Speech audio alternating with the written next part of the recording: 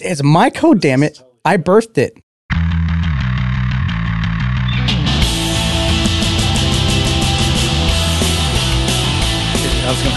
I see. I'm so worn out and beat down right now that I can't even form complete sentences. I don't think you know what that means. What those words mean. Maybe I don't. In a row means it's consecutive. Yeah. One right after the other. Show in the row that I'm pulling a John here. I'm tired. I'm worn out. I'm like, I don't know if I'm depressed. I don't think I'm depressed. I'm just like, I'm just done. I'm done with everything. Well, you've had long work days. Do I even want to talk about anything, or am I so done that I don't even want to talk? I just want to like drink a beer. Well, we could do that too. We could just sit here and drink beer, and that's all anyone's getting. Now, have I talked about how I've been wearing my watch to sleep, and I've been using like one of these sleep apps to monitor my sleep? I don't think you've talked about it on the show, but you've mentioned it to me because you have the power here, because obviously you need to charge it. Yeah. Since you're sleeping with it. I don't ever use that, actually. I just, you know what I do? Like before I go to bed, for 30 minutes, I'll watch TV or something to try to like wind down. And I'll put it on the charger and in 30 minutes, it's completely charged. Yeah, it charges pretty quick. Even the AirPods charge pretty quick. Yeah, they do. You're right about that. But I just, last night, oh my gosh. So one of my recurring things is I just don't get to sleep early enough. Mm-hmm. But when I do, I have this problem of I apparently wake up all throughout the night quite a bit. Like you're conscious of it, or you just the data tells you you're waking up. I mean, every once in a while I'll wake up enough that I'll be like, man, I'm waking up. But a lot of times, usually it's just I'm not really conscious of it, and I can't get. Sometimes I'll get zero deep sleep, zero. And the other thing that's really important is if your heart rate doesn't drop enough, like you won't sleep well. It really needs to drop into at least the 50s, 40s. It's too much beer before 40s bed. is better. Well, that actually has a big effect on it. But so last night I got bad sleep. Here's one thing that I think I've discovered though, and it's going to take more experiments because it's only been a couple of nights. But if I go to sleep on my side, and if I throughout the night stay on my side. Like anytime I need to change positions, if I just roll over to the other side and don't lay on my back, I am sleeping a lot better. I think I need more. N equals 2, right?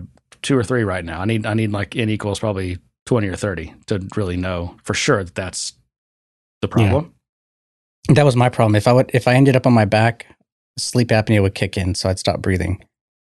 Yeah, and I don't know if I have sleep apnea. I think you have to either have someone observe you who knows. No, I did. You did? Okay. Yeah, I horrible. You did a sleep study? I did a sleep study. Yeah. It's so uncomfortable trying to fall asleep in an environment that's not your own, and there's cameras on you, and someone's there watching you the whole time, and yeah, it's just weird. I know. So you didn't have to get a CPAP machine?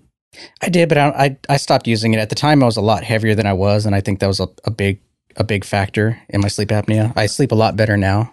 I kind of gained weight this last year, but I've been losing it again. Okay. So I feel like I'm getting better. So I've noticed when I'm heavier, I don't sleep as well. Yeah. It's weird. Yeah, that weight, man. I know. It's sitting on your chest. It's not letting you breathe. Reasons, too. Yeah. I had a buddy of mine just found out that he has like full on type 2 diabetes. Oh, wow. Yep. Which is a bummer because that's something you really don't get cured from. Mm-hmm. You kind of have to, because I think, type 2 diabetes, that's when your body is producing a ton of insulin, but all of your cells basically just have formed a resistance to it. And so your blood sugar can get too high. And you really don't, I think there's been, I don't know, maybe there's some counterexamples, but you really don't come back from that. Like your cells don't become sensitive again to insulin. They just kind of remain relatively insensitive to insulin. So that's why you got to give yourself shots to pump a ton of insulin in to get your blood sugar down. Related, and this is kind of a bummer, but man, girl I went to high school with, and I haven't talked to you forever, but and now she's always like thin and in shape and everything, but she's always had type 1 diabetes. And man, this is a bummer. I shouldn't even say this. Anyway, she, I guess, was not controlling her blood sugar or something happened. I don't really know what. Passed out in her house and wasn't found for like a day. Diabetic coma. and that 3 weeks later they had to pull the plug. They decided to. Yeah, can you believe that? So anyway, if you got diabetes, whether it's type 1 or type 2, make sure you're taking care of it.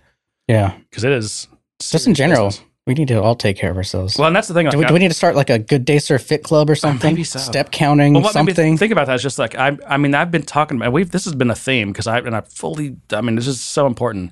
Sleep is so underrated, and I don't even if you're a young person because when I was young, I thought that it didn't matter. And I prided myself on getting up before the sun and working up until the sun was gone. And there's no doubt that when you're young, you can get away with that more, but you're not not as productive as what you think you are, and you're completely ignoring the toll it takes on you. Yeah. I was talking to one of these girls who babysits our boys, and she's, I think, a freshman in high school, and she's like, "Yeah, I just don't sleep."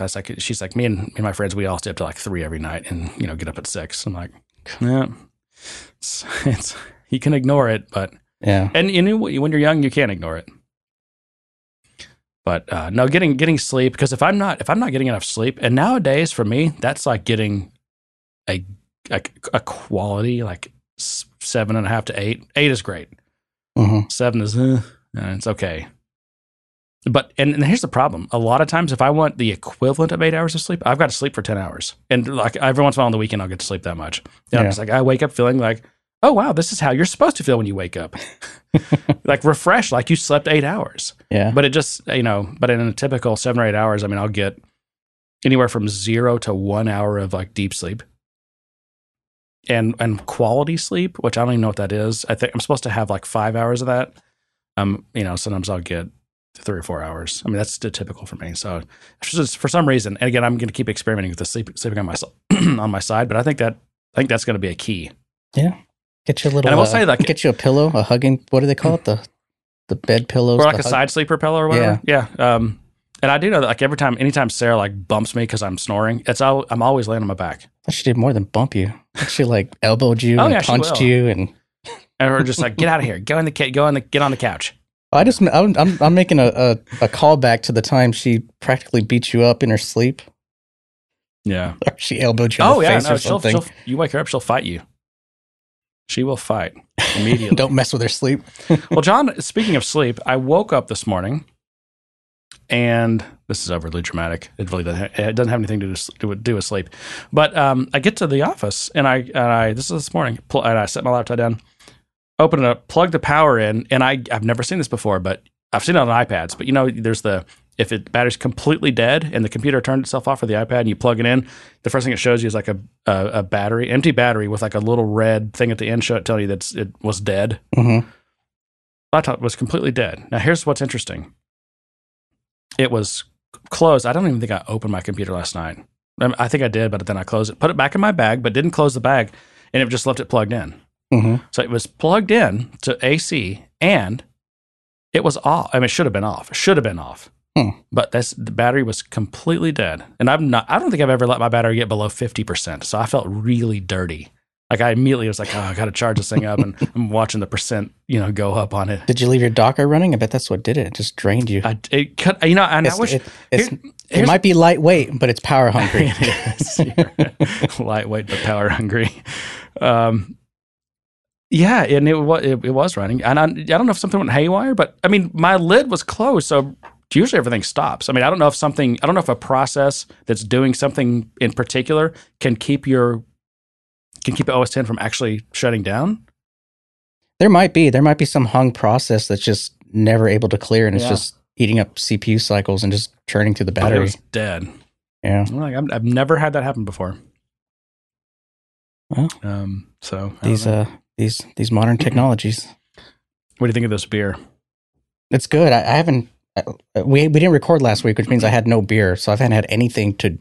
Any adult beverage. Really? And no wine or whiskey or anything? No, the only time I drink is on Wednesdays with you. Wow. Yeah. Why is that? How is that? I haven't been doing it. And for health or just like habit? No, I just haven't been. Yeah. Maybe I'm less stressed than I used to be. Or my kid's schedule is a lot busier now too, so I'm pretty much having to shut down and go to some practice or spend time with them or something. So I don't know. It just hasn't been a thing. Even on the weekends when I used to just kind of sit back and veg and watch some YouTube or something, Netflix or something, I would pour a drink, but I haven't had that opportunity. Soccer season's starting. My son's lacrosse. He's got like 2 or 3 games a weekend. It's crazy. This is my latest beer. So this is yours. Yeah. It's good. Yeah, I don't know. I'm not crazy about it. I've already got.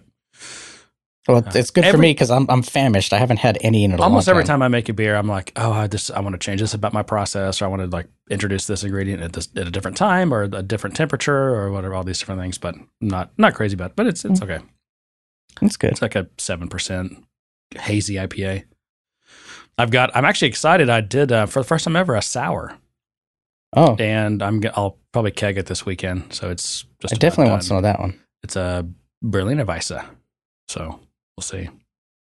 I don't know what that is, but it sounds official and authentic. I'm sure you've had. I'm sure I have. Berliner. Come on. Oh, maybe. Yeah. I don't nerd out about it like you do. I just drink it. It's just a style. I mean, I don't know these things. Like So I'll know. Mm-hmm. I kind of have my general knowledge of certain ones, and especially ones that I like. But I don't memorize all the names and all the different variations, and I have no clue about the seasonal ones. 2018 versus 2019's brew, and I'm just.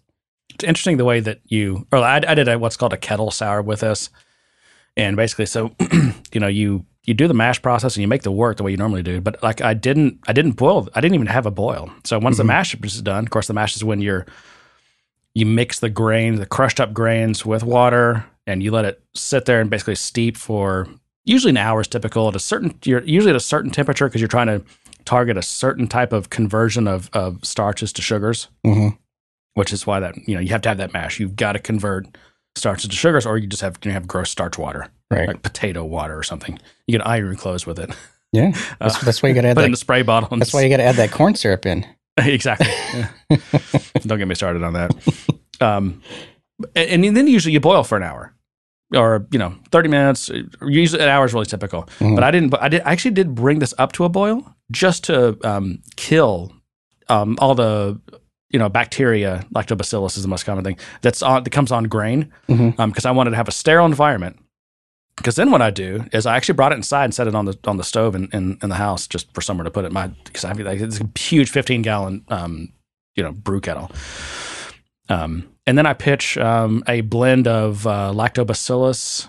Actually, it's 2 lactobacillus. It was plantarum, and I can't remember what the other one is. But this is the souring process, and it took about 24 hours. And I was measuring the pH. I've got a pH meter, so I'm measuring the pH because I wanted to get tart, but I'm not going for something that's like teeth enamel stripping. I just want something that's mildly tart and refreshing. So as soon as it got to, I was targeting like kind of 3.4. It got down to 3.35, which is fine. But then what I did is I actually put it back on the burner, brought it up to I think about 200. I'd actually not even to boil, but just enough to kill everything, because I don't want any of that bacteria to continue souring at all, because that's as sour as I wanted to get. And if you leave it, it'll keep getting more and more sour. Right. So I killed all the bacteria, and then I cool it down, transfer it to the fermenter, and then pitch normal yeast, like just clean, ale yeast. And then you let the fermentation process continue. And because the bacteria, even though they sour it quite a bit, they bring the pH down, and they consume a very small percentage of the sugars. So you still have basically a sugary wort that needs to be turned into beer. And so then you pitch normal, Saccharomyces yeast, and then takes its 1 to 2 week process. So that's done now. Cool. And just can't wait. Yeah, I have no idea if it's going to be good or not. I mean, I tasted it when it soured, and when I got down to it, and I tasted it and I was like, oh, this is it's good. It's like mildly tart, but I haven't tasted it since. So I don't know. We'll see. No, we'll see. Yeah, looking forward to it. I have a question for you. We should get into Salesforce stuff before we start getting hate mail. And, yeah, we'll lose our influencer I know status. Exactly. Yeah, since we're such influencers. I made the comment that it wasn't up. No, it wasn't our us. names No, on there. It's the Good Day Sir. So it's the community. It's the influencer. Absolutely right. Yeah, I completely agree with that. I'm not influencing anyone. But no, it's about lightning components and old school lightning components, not the new hotness. Which I've been looking. I haven't done any development of lightning web components. What's the shorthand for that now? LWCs. Yeah, the LWCs. Some LWCs. Some WCs. We're so cool, John. We're so hip. The kids are gonna love us. Just wait till word gets out. Man, I use that weapon a lot with my kids. I try to be the most coolest person I can be, which ends up being the most uncoolest person in their eyes. And just the cringe on their face is just so satisfying for me. Because now I get to be the old guy trying to be cool. But so I think I've talked about this. I've inherited a giant code base. Yeah. Tons of Lightning. Traditional. What are they called? Classic Aura, right? Whatever. Which, by the way, we should talk about that. Yeah. Aura I thought we'd get into that. Yep. But there's the interesting thing that's happening in this one area of the app, and it's doing this thing where now have you ever done basically created Lightning components dynamically? Mm-hmm. Okay, so this is where instead of having static, basically like a markup like your .cmp file, right? With you define your attributes and all this stuff and some markup. Instead of that, you basically you build up a JSON string. When you give it, it's got to have like an ID attribute and an attribute that defines the base component type, right. and then literally a property called attributes, which is an array, mm-hmm. and then so you pass in. That's where you define the attributes, and then I think there's is it called body or components, or but we provide the body of the component, right? Mm-hmm. And so this app, there's this area where you go into a certain screen and it's got kind of a list of components, almost like page layout or related list sections, mm-hmm. Collapsible but these are all defined as they're not static components. It's saying, and there's about 1,500 lines of JavaScript that build up this huge JSON object. Yeah, that gets passed to $a.create components. Mm-hmm.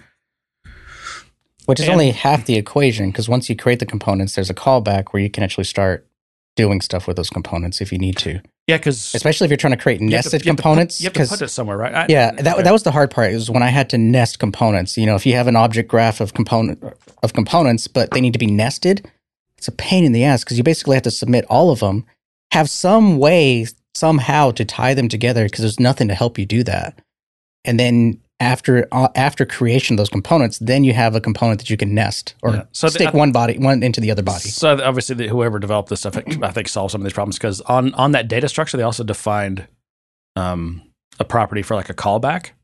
Mm-hmm. And so at some point in the component creation lifecycle, like probably after the initial create or whatever, if there's this callback defined, then it calls this callback, so it can finish some kind of initialization stuff. But anyway. I also think that when you call create component or create components, mm-hmm. Doesn't it do a kind of it's not recursive, but it'll create the whole, if like you define a component and it defines components and it'll actually traverse that whole you can do a family tree. It creates them all at once. It'll just keep, like turtles all the way down, right? It'll just keep creating. Mm-hmm. So at least it does that for you. Yeah. But anyway, here's my question. Normally, in other UI frameworks, I've done this dynamic thing when you don't know it's at compile time, like what the UI needs to be. Mm-hmm. It could either be a situation of you don't, maybe depending on certain situations, like you may not need certain components, right? In that case, usually what you do is you just say you have like a conditional rendering, or whatever, but when you really need components that are so custom based on some data at runtime that you need to be able to create, dynamic components. This is not that situation. I mean, there is nothing, there's no conditional logic in all this component creation. None of it's conditional. It creates the same component hierarchy every single time, regardless. It's completely, the logic's completely static.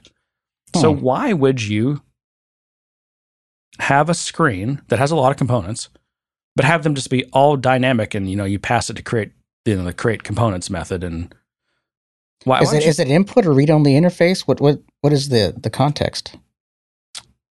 So is it just a bunch of related lists? Because I can tell you one thing. They're not related lists. They're kind of like related lists, but they're and they're kind of, they have little expandos on the side, like you can hide or show the contents of them, mm-hmm. and inside them is kind of like a little table, like a related list, and then you can add new records. But if you add a new record, then it actually instantiates a static component. That's not actually dynamic. So you get like a dialog box, which is not a dynamic. For some reason, I don't know, they decided to not make that one dynamic. I don't know why.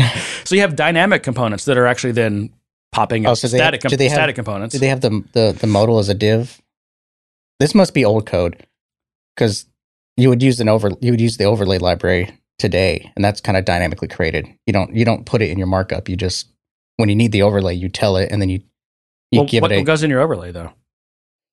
You have another component that represents the overlay. A static component, right? Right. You have another static component, and then you tell the overlay, include this static component, your custom component, and that has all your stuff in it. I think that's what it's doing. I'd have to go back and look. I don't know. I mean, this is a fairly large code base. So there's I've spent. There are a few times where I felt like I needed to just custom build it, because there are things that just Lightning in general, the Lightning framework doesn't provide to you. Like just something as simple as I need the label. I need a label that the user, the admin could be changing, or needs to have multilingual support or something. There's no $ label in Lightning. You have to grab that in Apex and pass it up as metadata. Building tables, I have to do that. Yeah, it's interesting. Now, if you have a static screen with fields that you know are going to be there, then you could probably just create all that metadata in some kind of object and pass it, and then just reference it each one. But if there's some kind of fuzziness there, then you do kind of have to start going down the route of dynamic or things like that, and forget about trying to use. Well, I'm not going to say forget about it, but when I tried to use dynamic component creation with a data record, so the equivalent of a standard controller in Lightning, it was a pain, and I had a hard time with it in certain situations. How does so the $ label that respects like localization, right? Yeah. And how does that work in Lightning? I've actually never tried. It doesn't work in Lightning. It doesn't work. It doesn't exist in Lightning. But if in Apex, if you have field sets and you have to basically collect all that field set data, you can either pass forward the field set object or field set member object and just use that, or you can abstract it and create your own object hierarchy and send that over, which is usually what I end up doing. So real-time follow-up from Kyle Kraus. You can reference labels in Lightning, John. Oh, is this a new thing, or am I just nothing like doing a podcast to really shoot down your self-esteem? When you get to everyone corrects you on everything. Oh no, you can do labels, but you can't get the. So if I have an object and I have the account.name, I don't think you can get the name label. Like you can't do SObject account.get label or labels.name and it return the actual label. Now, if I'm wrong, let me know. But I know you can get labels, like the configurable labels, the global labels you can define. Yeah. But I don't think you can get the actual configured label for a field easily, unless I'm wrong. No, we're being told you're right. Okay. John was right.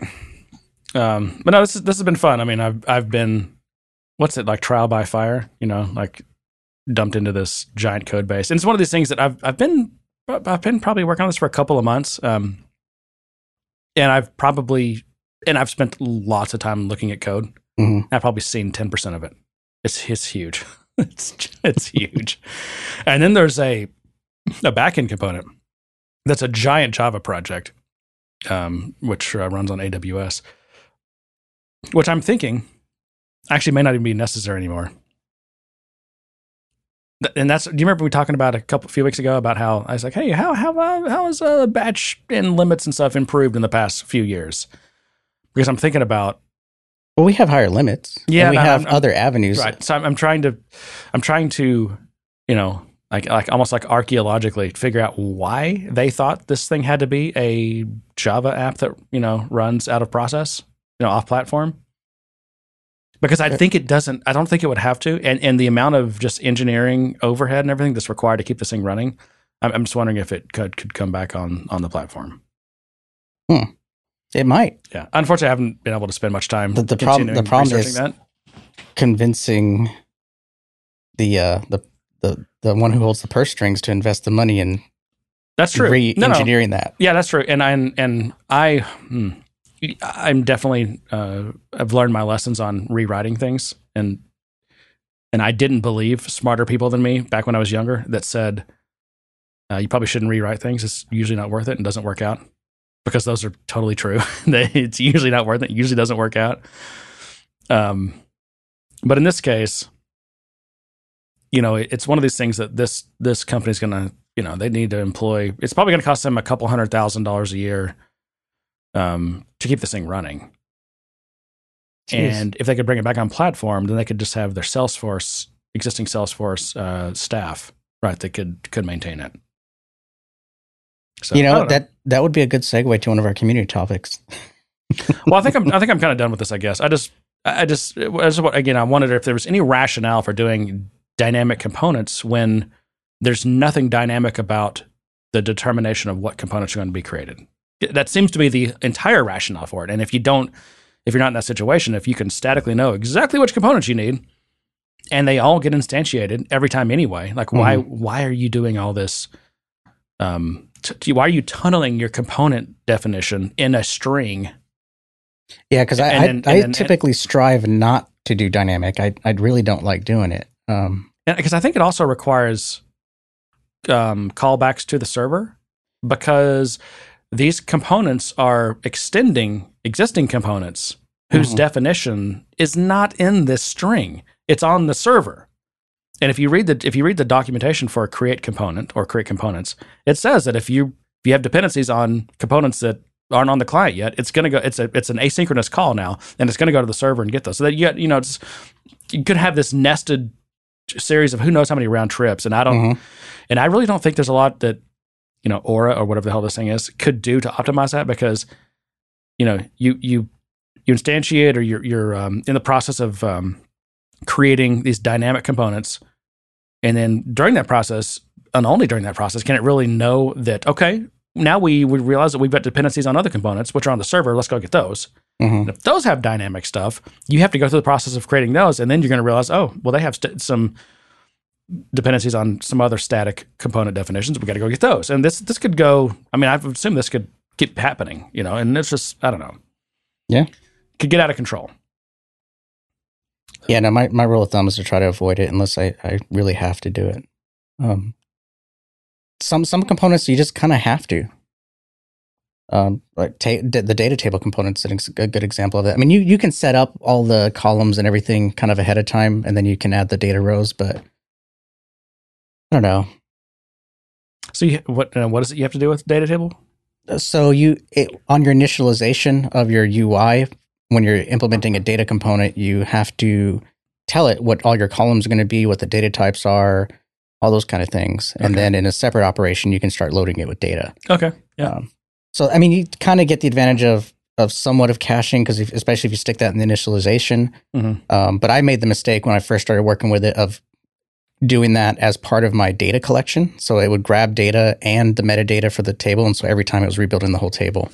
I guess related question. I know you wanted to segue, but when you, like with your Lightning development that you've done, are you, when you're just doing, you need to, get records, save records, are you writing Aura, what are they called? Aura enable methods or whatever to get, almost like your custom little repository of get this record or save a record, or is there some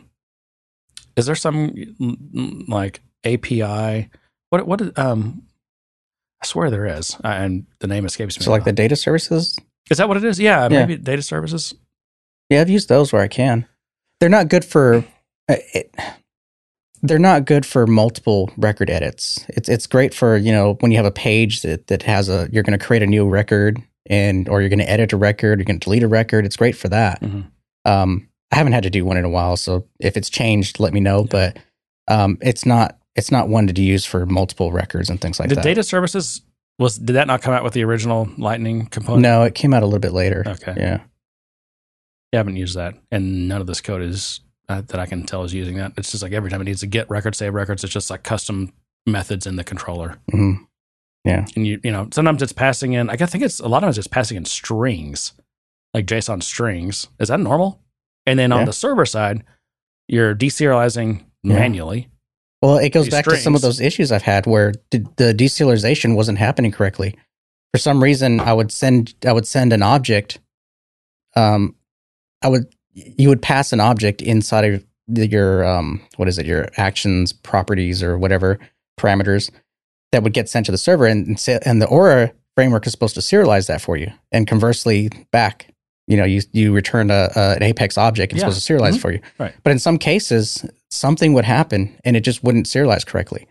And so a lot of times the workaround was you would serialize your JSON in JavaScript before passing it to the Aura framework. And so it just sees a string. Okay, and so your method, your Aura enabled method on the Apex side would just accept a string, and you call it JSON. Then you deserialize it into the object and whatever. Yeah, serialize it into the object. It seems that's one of those things that just nowadays, I mean, when you look at how nice modern both front end frameworks and back end frameworks are. To see the things, and I know Lightning Web Components drastically, I think, from what I've seen, I haven't used it, but I've been watching some stuff, drastically moves Salesforce closer to modern conveniences of app development. But man, I'm super glad now that I'm doing more Lightning stuff to see that Lightning Web Components is a thing, because just the Aura, just not competitive, not great.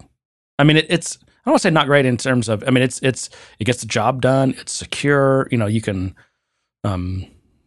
it's a full-fledged component framework, but it's just, the markup looks a lot like Visualforce. There's just so much markup required. And just to call a server method, or whatever, it's like, it's like, I'll see something that's like, 50, 60 lines of JavaScript code just to make a server call and handle the response. I'm like, man, in React or Vue, that's like 3 lines of code. I mean, it's just there's so much. There is a lot of boilerplate with handling callbacks and things from the server. And I've thought about trying to find ways to try to abstract that away and try to create some reuse, but at the end of the day, I'm not creating that many components, especially these days. So I'm kind of atrophying there. Also, I'm really jealous of anyone who's able to be using Lightning Web Components right now. Well, I don't see why. From what I've seen, people are just, you can kind of go one at a time and just start converting if you want to. If you've got the budget and the time or whatever, to start converting your Aura stuff to Lightning, and they play well together. Apparently, maybe, I'm not sure. No, they do. Do they? Okay. Yeah. Well, they do. You can include Aura components in your Lightning Web Components, but you can't do the reverse. I think something like that. And I'm still, I don't know near enough about, I think, the underpinnings and some of the rationale for the design of Aura, because they were obviously Salesforce first of all, I wonder what year that was. It'd be interesting to look at where front end frameworks were at that point in time. But also, Salesforce had a lot more problems to solve, or I want to say more. Maybe more, but also completely different problems. Yeah. So Salesforce is dealing with, first of all, like an on-demand platform, a multi-tenant platform, and a multi-vendor in a tenant platform, and has to, and that's why initially Lightning was actually fairly insecure, which no one seemed to write much about, interestingly, but in Locker Service kind of fixed that. Because without Locker Service, it's kind of insecure. It's, from what I can tell. I mean, from what I know about it. But anyway, they just had to solve all these things that Angular and React and Vue and Ember and all these things didn't have to solve. They didn't have to design for those. No, because they pretty much owned the stack. Unlike us, who are developing on top of the platform in relation and participating in the same environment as everyone else. Yeah. So I don't know. I mean, in Visualforce, if I included one of your components, I could technically reach in and call one of your JavaScript methods, and do stuff. Yeah, I mean, you can get as long if you could somehow get a reference, or I could even inspect your DOM and grab your data. Yeah. I mean, it's I could do that. Yep. So let's see. LWC inside Aura is fine, but you cannot. I guess put Aura components inside Lightning. Okay. So I had it reversed, which makes sense. That sounds right. And my understanding is, I think some of the newer Aura components are basically wrappers of Lightning Web Components, is what I thought I heard. I could be wrong. So I think they're just trying to move everything towards Lightning Web Components. Yeah. Well, that's so. I'm jealous of all you pioneers, or should I say trailblazers, who are out there building Lightning Web Components. I have not had a chance or the opportunity to dip my my toes in the water, but I'm looking to. You really haven't done any LWC yet? No, I've been reading documentation, but I haven't actually just put code into an IDE yet or into a text editor. I just haven't gotten that far. I got a lot of distractions. I'm becoming that old guy who's kind of just trying to find time to survive. Yeah. Oh, I don't. Life, family. You're trying to get me to go down your rabbit hole, and I'm not going to do it. Let's transition to whatever it was you were. All right. So by the way, we're about to enter the segment of the show called "Exploring the Dark Corners of Jeremy's Beer Cellar." Oh wow! Remember that we started this a few weeks ago? All these I've just got. I think it's 6 or 8 cases. Of almost all singles, like different individual. Like this is a bomber, right? Bombers and 750s. Mm-hmm. That I've just got. I don't know. I've got to. I mean, some of them are sellable, but it's kind of a pain in the ass. I really don't want to go through the effort of selling them. Could give them away, but I was like, start drinking them on the show because my beer nerd friends. I mean, they wouldn't touch this. Oh, because they've already had it once. No, it's not even that. It's just that there's 15 other bottles that they traded for, they stood in line for, that are adjuncted and barrel aged in 4 different barrels over the course of the past 2 years, and I always thought it was just tastes like some kind of cake. It's got to taste like cake. If it tastes like beer, if it doesn't taste like some kind of chocolate cake, then they're not going to drink it. It cannot taste like beer at all. And don't get me wrong, a lot of those are delicious beers, but they're usually ones I want like one sip of, and then I'm like, okay, give me something that tastes like hops or actual roasted barley or something. All right, so this is let me just say what this is. This is the Commissar by Real Ale. What are they? Houston? Somewhere down there. Blanco. They're in Blanco. Yeah, really. Where's Blanco? I don't know, down there somewhere. Down there somewhere in the Texas land. Just down there somewhere, yeah. But I like Real Ale. They have they make Hans Pils, which is one of the more famous pilsners in Texas. Yeah, I think I've had that. It sounds familiar. You can get 6-packs pretty much year round, I think. Yeah. This is a Russian Imperial Stout, and I'm guessing it's actually going to have some roast flavor, and it's going to not let you forget about the fact that it's a Russian Imperial Stout. Anyway, I could go with that. I'm turning into old man beer guy. I used to be like line waiting, trading beer nerd douchebag, and now I'm like old man beer guy. I hope someone has that as a title. Old man beer guy. Anyway, all right. Segue. So this one's going to be anonymous because I didn't get approval to use the name. I think you're going to have a lot to say about this. It's kind of lengthy, so I'm just going to read it. I hope you'll listen, or we can take it pieces at a time. He says, recently I found myself often questioning whether Salesforce is the right tool for the job when business proposes a new project. For instance, my company is considering an overhaul of our investor portal that's been hosted on a Force.com site for about 5 years now. It's a fairly basic portal, yet the community user licenses alone cost the business around $150,000 per year. Oh, yeah. And we've been struggling to stay within government limits. Yeah, it's painful. What do you consider when deciding whether building a custom solution in Salesforce makes sense? You can pull from any experience you've had, though I would be interested to hear if you have opinions or insights concerning communities, /Force.com sites in particular. Example given, actually it's not example given. EG is what? It's some Latin thing. The security and sharing permission architecture would be difficult to reproduce outside of Salesforce. Yeah. There's more. I'm just trying to read this.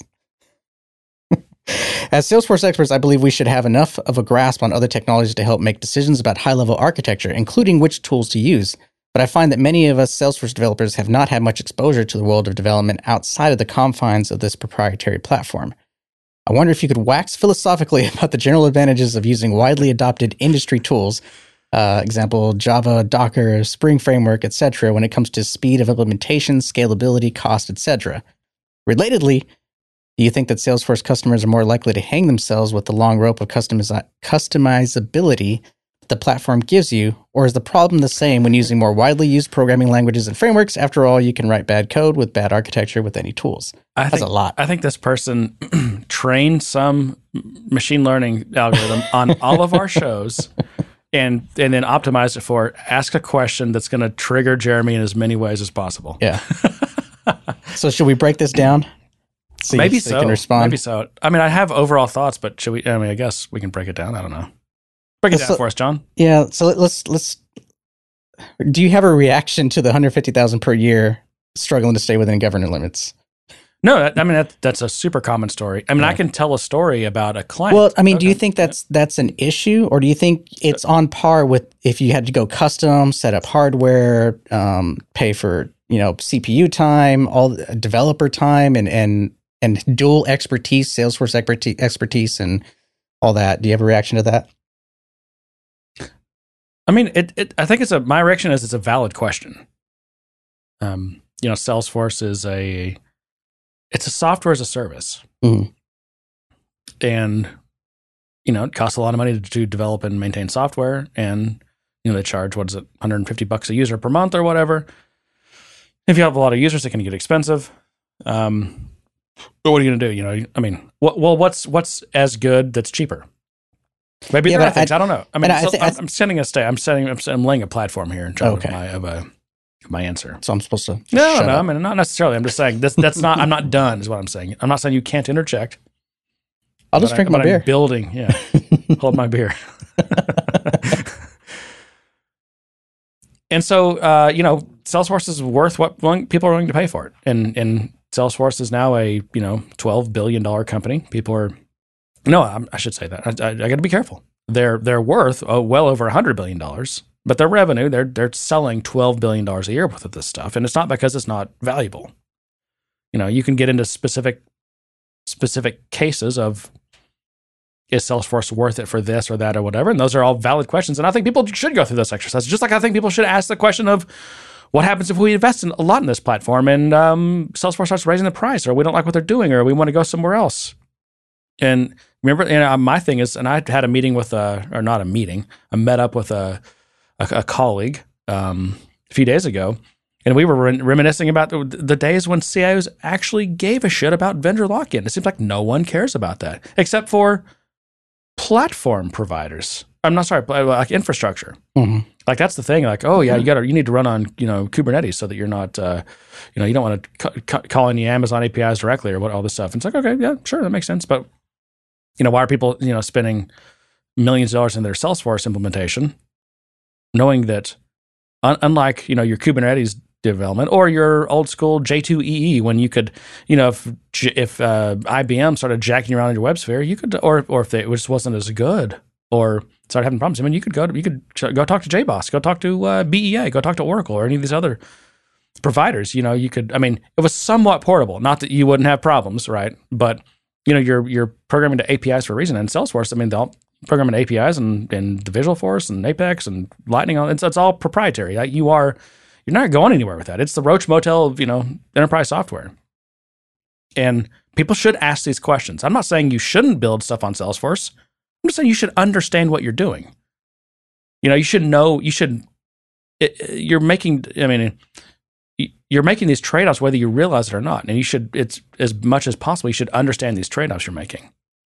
And it's not, it's price and value, but it's also flexibility, portability, agility, what can, future options, all that kind of stuff. So this is good stuff. People should think about this stuff. A specific case, I mean, I've done tons of, just for the Salesforce employees that think I'm hurt. I mean, I promise you, I've made Salesforce 1,000 times more money than I've made for myself building stuff on Salesforce, which probably gives me heartburn right now.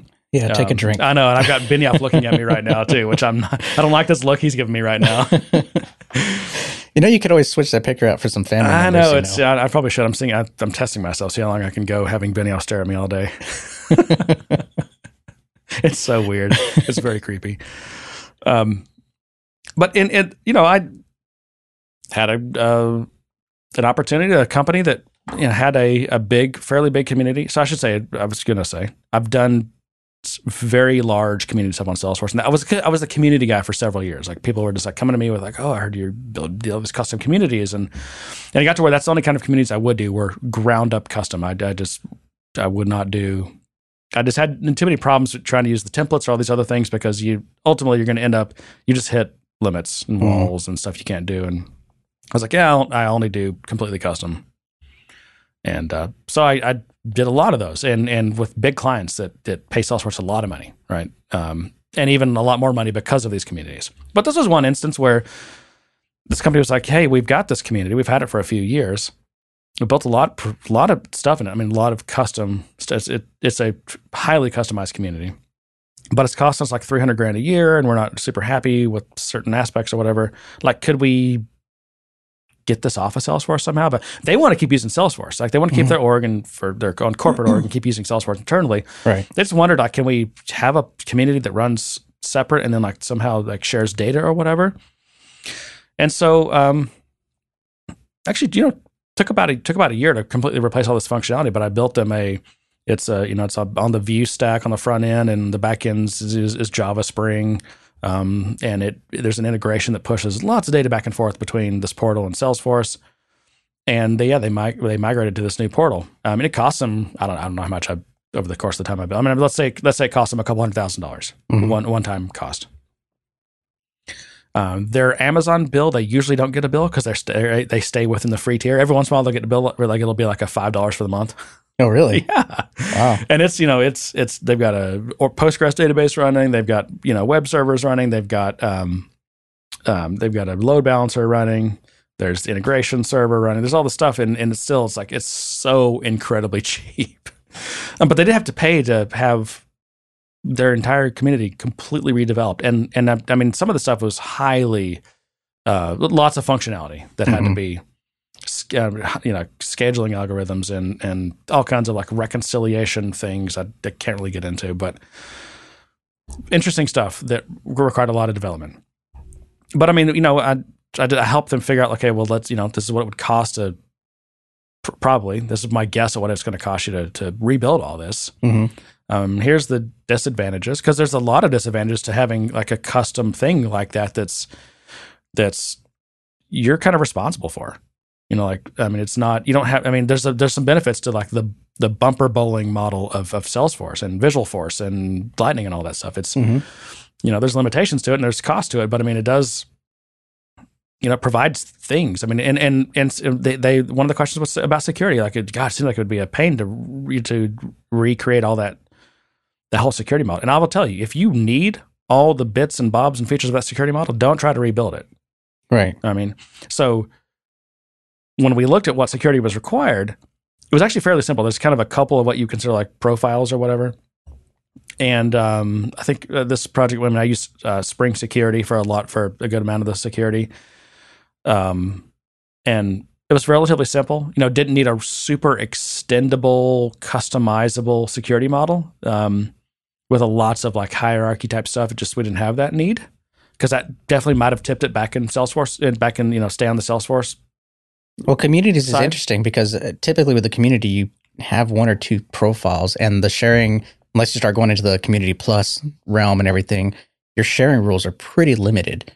You can maybe share maybe up to 10 objects, but there's no like conditional sharing logic or anything until you get into the Plus tier. Yeah, which used to be the normal thing. Yeah. Plus is now, what was normal now is Plus. Yeah, and what now is normal is super limited. It's super basic.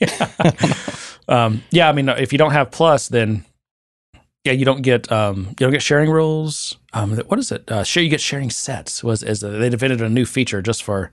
Which is actually kind of sharing sets. Which is kind of a super useful little security tool.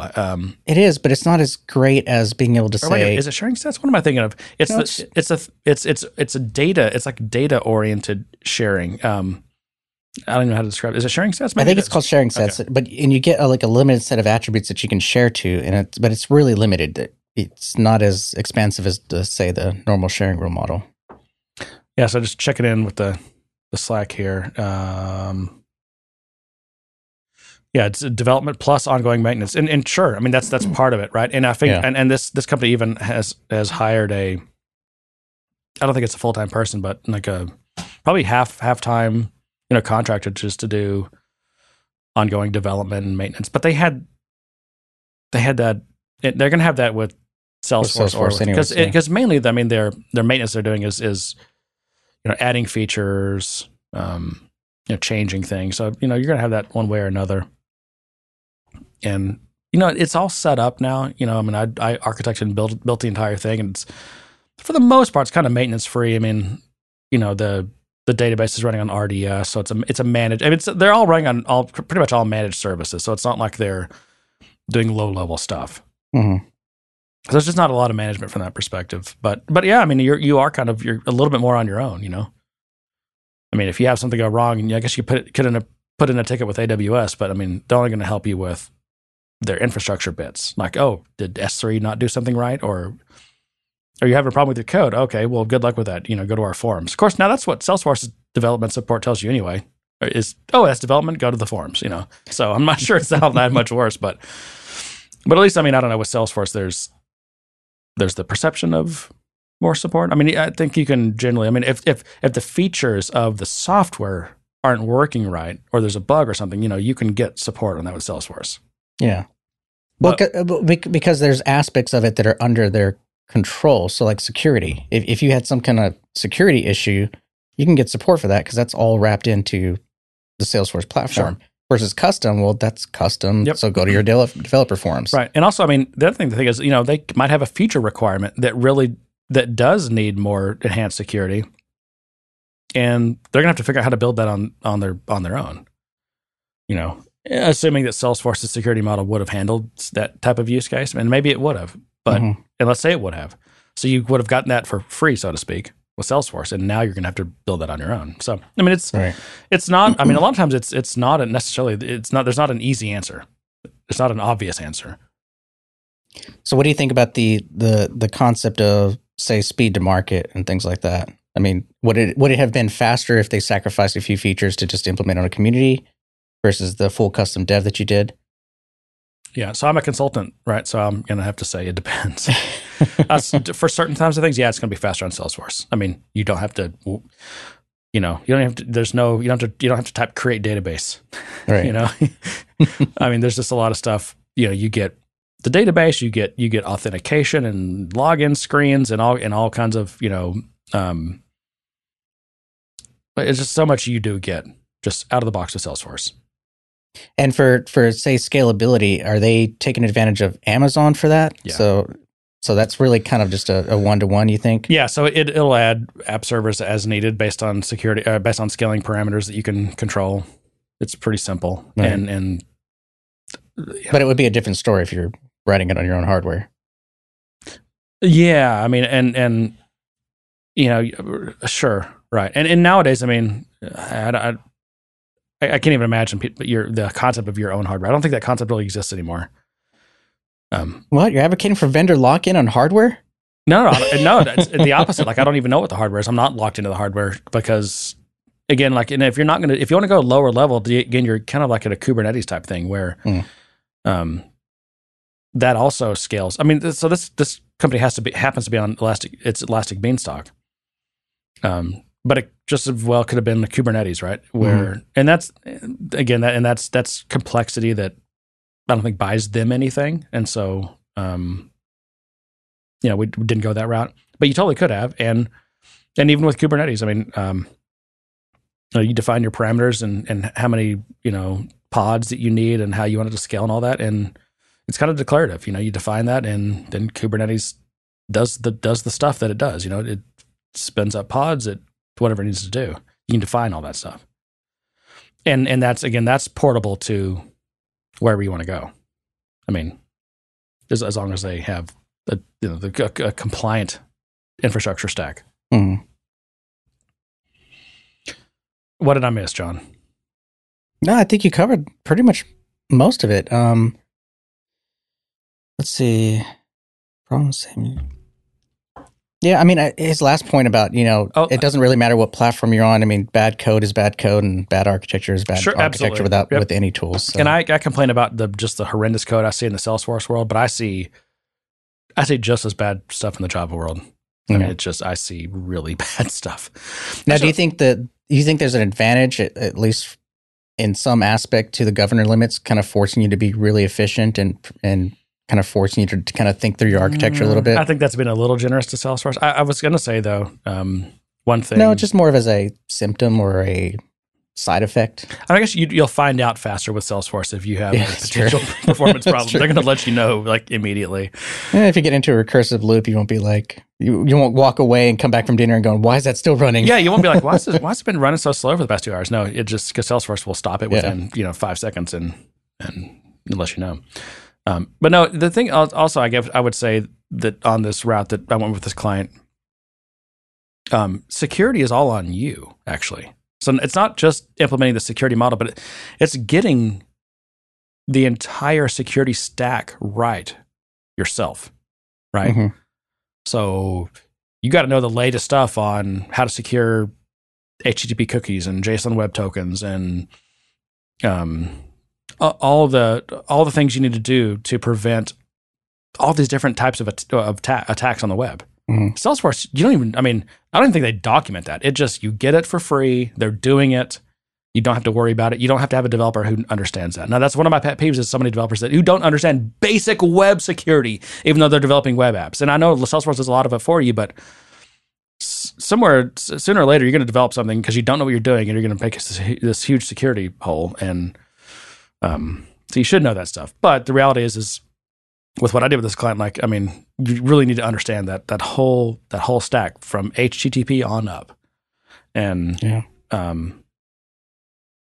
that's just something you have to have. And again, in the developers in the Salesforce space, you really don't. I would say you could potentially get away with a developer who is not skilled up in those areas, and potentially not create any security holes in your application. Whereas if you're building this yourself in a Rails stack or Java and they don't know what they're doing, you're absolutely going to have security holes. That thing's going to be like Swiss cheese. Yeah. Yeah. Some feedback on the community is that on government limits, it helps, but it's the constraint.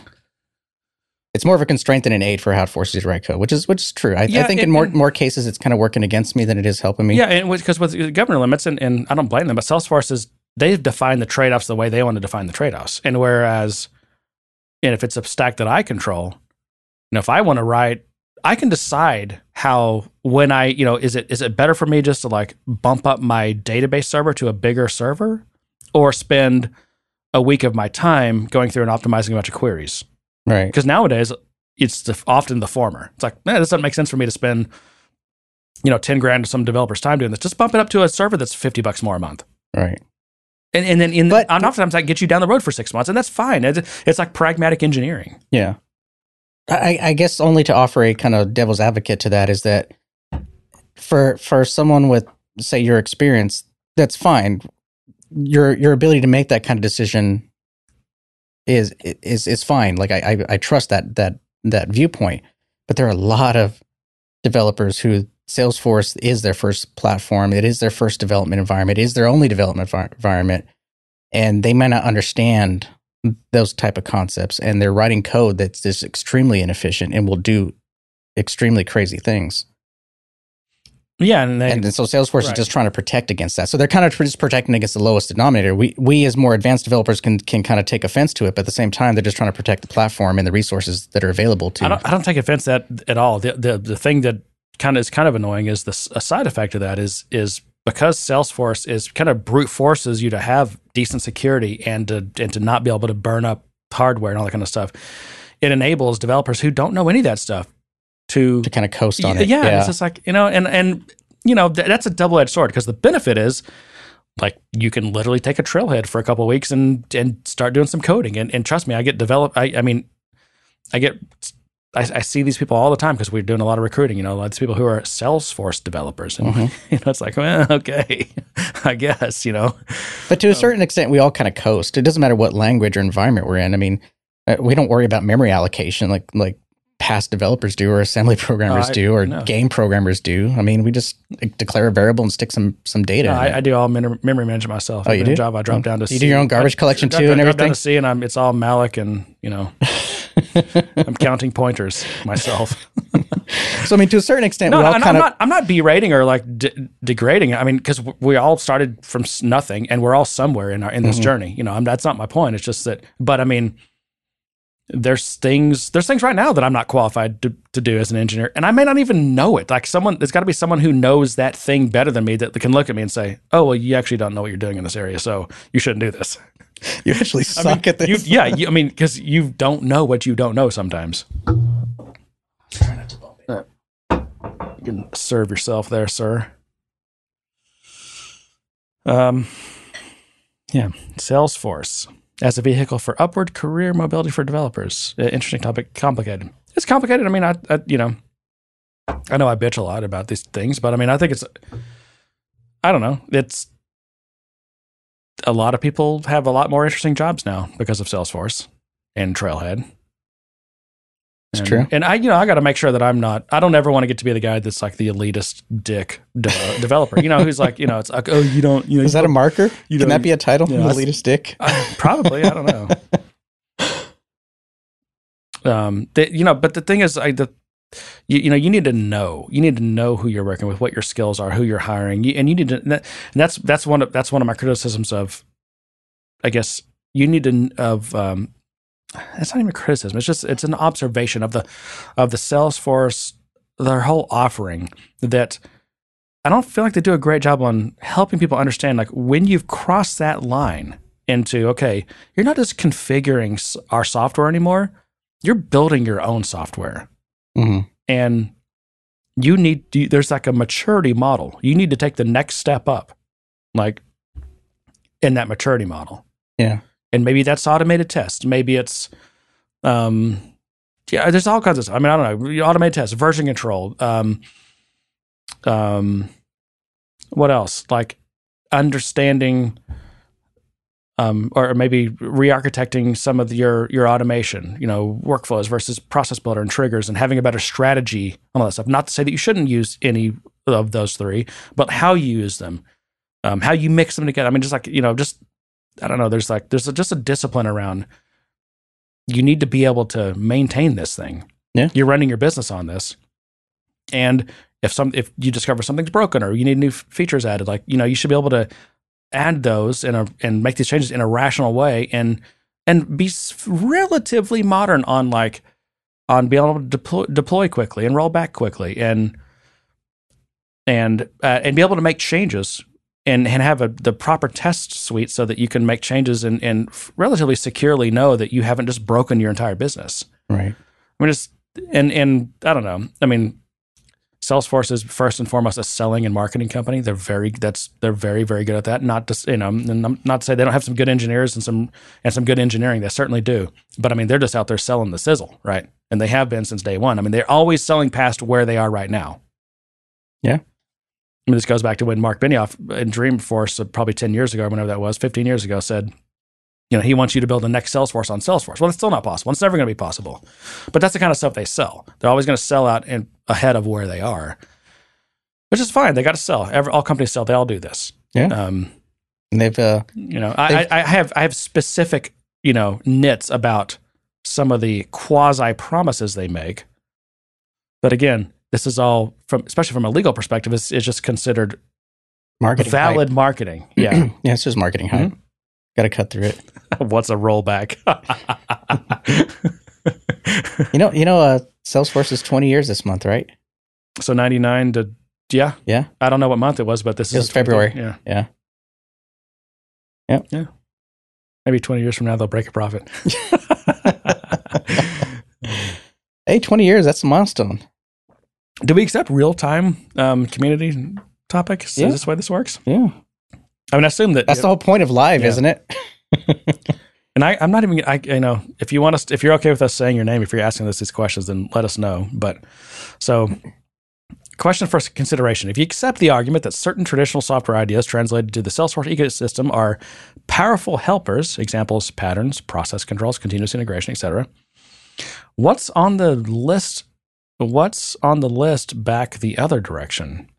Are there things that are Salesforce specific that would help? Oh, interesting. That would help you out in the real world. So what has, maybe another way to say is, what has Salesforce innovated that the rest of the world can learn from? Is that what that is? Anyway, this comes in from Chuck Liddell. famous MMA fighter. Are there I think he's retired nowadays, right? Are there things that are Salesforce specific that will help you out in the real world in the dev space? Yeah. I would say for sure my ability to write more efficient code, at least in terms of just sheer lines of, because before it was nothing to loop through and do 2 or 3 queries within a loop for 100,000 records. No big deal. My code is adjacent to the database server. It's milliseconds, if fractions of milliseconds. I've learned how to write a little bit more efficient code, how to maybe cache my results, or maybe try to create some more hash tables or maps or whatever you want to call them, and try to be a little more efficient with that. I think that's helped me improve quite a bit. And I got to say, I mean, again, as much as they're the bane of our existence, governor limits for sure. Because again, if you're running on a non-managed platform, you don't have governor limits. It's, it's up to your own dumb self, right? How many servers you catch on fire because you don't know what you're doing.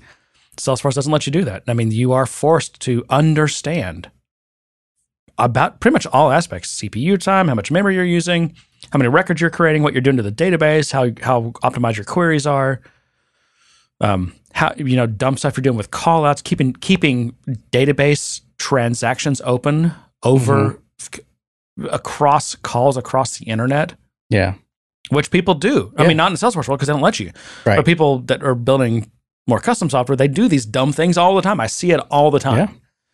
And it, it creates deadlocks and all kinds of crap. And Salesforce forces you, for better or worse, to understand these things. Some people that will make them better developers, and some people will just randomly change shit until it actually works. And they'll be like, oh, God, thank God I got past that. I have no idea what I did. We've all done that too. I can't tell you how many times I've been like, I don't know what I did that fixed it, but it's fixed and I'm going home now. The question is, could you lay in bed that night with the curiosity of like, I actually now wonder what I need to figure that out. Like what, because that's bothering me now. That's I think that's the mindset you want to have, But that's one thing, and that I think Salesforce definitely teaches. You have to think about efficiency and performance and all that. Mm-hmm. And I don't know, but this is something that Salesforce teaches us, but I mean, innovation Salesforce this year. So the whole, just again, in browser, in single page app, multi-vendor. Yeah. That's got to be an innovation. Just the security model alone, just understanding how your code is existing at the same place as someone else's code. And yes, you have to secure that. You have to prevent someone else from reaching into my code, calling my stuff. Maybe I'm writing maybe I'm sitting on the back of the ERP right now and I have direct calls to the API. I don't need you coming in here and messing with my stuff. Yeah. And I mean, that necessitated the creation of Locker, and you got to know what you're doing with all that. And that does put limitations, and there's some disadvantages, but I mean, it's if you understand the overall good, like that's a lot of engineering that went into that, and they had to figure all that stuff out. And it's, I don't know. I guess you could argue about how elegant of a solution it is, but it's something they've done that I'm not saying no one else has done it. I just have, I don't know, maybe OutSystems or maybe Oracle's. Yeah. What is? It's funny. Oracle, they have that Apex, but what is that? That's their. They have this thing called Apex, which is their. It's not a language. It's their. It's their like kind of low code app building thing. Yeah. so maybe some other things do that too. I don't know, but I mean, I would probably add to this list. It also teaches you a fair amount of appreciation for other systems. I think the flexibility you have with other systems, the amount of control you have with other systems. Now we're into backhanded compliments. No, it's not. It's not really a backhanded compliment, but at the same time, you kind of understand, what you had, especially for someone coming from that world and coming in here and being a little more restricted. I kind of understand what I had there. I don't take it for granted as much, per se. Yeah. Someone chimed in and said integrations. Yeah, you do get a efficient integrations. My ability to create a more efficient integration definitely stems from my work with Salesforce, because there are limits there to work with. There are constraints to work with. So that does get carried into other systems, where other systems, you might have a back-end data warehouse and you can move data however you want, however much you want, millions of records. But when you get into the Salesforce world, now you have to really think about the efficiency, the amount of time it takes, the layers that it's going through in terms of the security model and everything else, and all those things. Yeah, I guess. I mean, that's more of a benefit to Salesforce that you have to think about. I mean, I'm trying to think of like what benefits you as an engineer, like what, or a developer. You know, what have you learned, or what has Salesforce taught you, right? That that you wouldn't have necessarily learned other places. I was thinking of speaking of integrations. I mean, yeah, so Salesforce integration capabilities are pretty. I mean, they've always been pretty good. Like, I mean, Salesforce is was kind of the poster child for for SOAP, right? Which for a while was considered a good thing. Now it's like super gross. But they did. I mean, they were rocking the XML RPC API. You know, and you could integrate with Salesforce with web software. You know, it was web software, right? But back when that was a rare thing. I mean, that was considered some super advanced feature or whatever. And for them, that was just, it was like part of their DNA. It's like, you're gonna be able to integrate. We're gonna have an API. And I don't know if they had an API out of the gate, because I didn't work with Salesforce until like 2003, I think. Such a new. But by then, they're 4 years old. By then, they had the XML RPC API. Yeah. And they'd had it for a while. I feel like it was already on version 3 by then. So I'm assuming they had it for at least a couple of years. But I mean, since then, and now we've got things like, platform events, which, take a lot from the messaging world, like the JMS type messaging world. And it's native on platform, and in a lot of aspects, really nice. Yes, there's limitations. It's a managed service. There's limits and all that kind of stuff. Asterisk, asterisk, asterisk, right? But it's pretty freaking cool. And also, like, this new change data capture, which kind of is a game changer for integration. I'm sure Chuck could probably explain why and all that. But it's really nice. I just wish they would take it out of beta so I can actually suggest people use it. I don't know if it's going to be free or if it's going to cost $100,000 a year, or if it's going to, if it's going to go away. But I don't think it will. But it's going to be nice. So and everything in between there. I mean, all the innovations they've had with, But here's one thing they still haven't done. I don't get it all. So I had to integrate with this. This is about a year ago. It's a recruiting system, completely SaaS, born with modern SaaS company. Like, probably 5 years old, maybe. And I need to do a Salesforce integration with this recruiting software, and it was super easy because they have this amazing innovation called webhooks, which is when something happens in the recruiting system. You can say, hey, call this URL and just pass in a data structure of what just happened. Right? Now, in Salesforce, it's pretty easy to capture that. I mean, it's, you set up what did I set up? I don't know, some kind of Apex class with whatever, and expose it as like a REST endpoint or something. I can't remember. Something like that. The webhook equivalent in Salesforce is web to lead.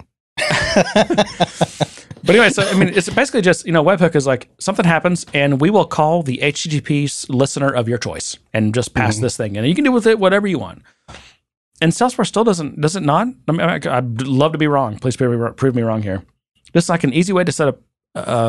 So Salesforce's webhook was, now this is before I think webhook was a name, but like outbound messaging. Again, back in the SOAP land, that's a webhook. That was the enterprise webhook.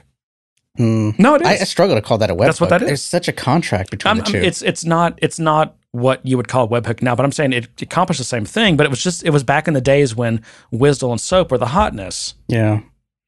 Okay. Right, and so that's why they did it with WSDL and SOAP. I guarantee you, if Salesforce didn't ever have outbound messages and they were going to add them today, it would be a webhook model. It would not be SOAP and WSDL. But I still don't know why Salesforce hasn't added just like easy. Can I not have easy webhooks? Like, what if I just want to ping my GitHub when I create an account in Salesforce? Or I don't know. I'm trying to think of something, but like, it's not. It should be super easy because this is the web and it's HTTP, and it's not right now. Well, how simple do you need it to be? I mean, for the most part, you have named credentials, which will take care of your authentication, and then you just have a simple call out to initiate that request. Can I just like check a box and write in an HTTP URL and just hit save, and now I've got webhooks? Because that's what webhooks are. I think that might be coming with Flows. Or do I have to write Apex to actually make a call? I think today you have to write webhooks, but I think with some of the quote unquote, and I'm just hearing rumors about this, but I think with Flows, they're trying to create the ability in Flows for you to be able to define some of these simple service contracts where you can just say, call this URL, this endpoint, and here's some data. But I mean, anyone who's like, I mean, look at the GitHub webhooks. Like when someone does a commit, call my continuous integration service. It's a super simple setup. Yeah, it's declarative, right? It's exactly what I want. It's just some super simple declarative thing to set up. It's not hard. It shouldn't be hard. I don't know why it's not there. Yeah. Maybe there's not enough demand. There's endless demand. It got to be endless demand. Well, I mean, for most cases, a lot of these platforms where there is demand for those platforms, they have an AppExchange product. You install it, and it kind of does that for you. Yeah, but that's gross. I know. That's gross. I know. DocuSign could benefit from that. They have a new Apex toolkit that I'm trying to get into right now. DocuSign could benefit from a lot of things, Sean. Yeah. It's kind of... Yeah. Hey, I know. I don't know. I'm trying to move us along here. What are we? We're about. Well, we got to be over an hour. I don't know when we actually started the show. I haven't figured that out yet, but either. I do have another community topic, so we have to at the very least cover our community topics. All right, let's move along. So this one we can spend as much time as we want, or you can throw it away. Sorry, Stephen. But let's hang on. Let me stop just for a second and thank this previous. Did they give us their name? They didn't. They didn't. That was a very well thought out question. Yeah. And I will say you're thinking about the right things. And I don't have an easy answer for you. I'd have to charge you a lot of money to look at the whole situation and give you an answer. So you probably don't want that. But no, but I think you did a great job at sharing your experience, and I knew this would be right up your alley. I knew this would be something you could really talk to. So I think you did great. Oh, well, thank you, John. That's so nice of you. Give you a little clap. I'd give you a kiss, but I can't reach you. So we can do that later. I am Mr. Ross, by the way. Yeah, that's true. Or am I Mrs. Ross? John Ross. Am I the Miss or the Mister? Know what? It's however you identify, John. No, I'm the Mister. You're the Mister? Okay. This is getting weird. Yeah. Okay, let's move on. Awkward. All right, so this is from Stephen with no E. He asked... he doesn't want to break his streak. He's got to get a topic in every week, right? Thank you for saying that, because I was going to say, if we add someone else to the Good Day Sir MVP list, it's Stephen Noe for topic submissions. Wait, we have an MVP list? Yeah. Do we? No. Oh, we should. Well, I made the joke. Our own MVPs. I made the joke last time because we had Jody as our moderator. Yeah. We had. She's also the thread police. Yeah, she's the thread police. I'm gonna not do this justice. She's also the most podcast famous person in the Salesforce space. I've come to learn. Really? Yes. She is. She's probably gets the most mentions across different podcasts than anyone. Really? Yep. Yeah. Yes. I mean, there's a lot of people who contribute a great deal to the community, and I don't know. I wonder if we should start some kind of thank you list. Yeah. A leaderboard. No, not or a leaderboard. Or a Hall of Fame. No, just a way to say thanks. Okay. Maybe you get a shirt or that would require you doing something. Or yeah.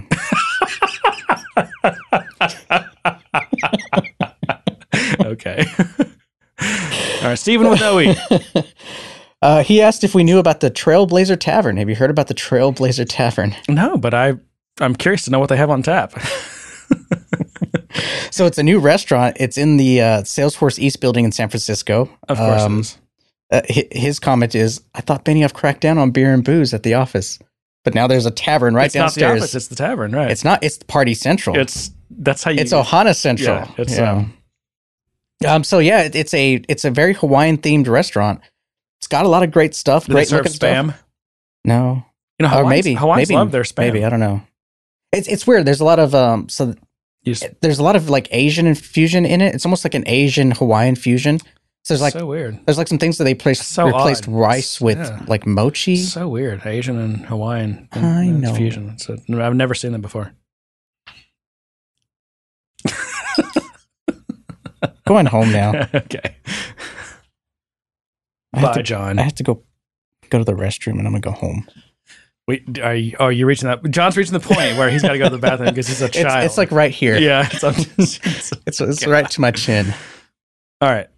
Okay. No, there's a nice little video. I think what we'll see coming in next Dreamforces and all those. That's going to be the kind of the place to be for Salesforce little sales events and things like that. But it looks pretty good.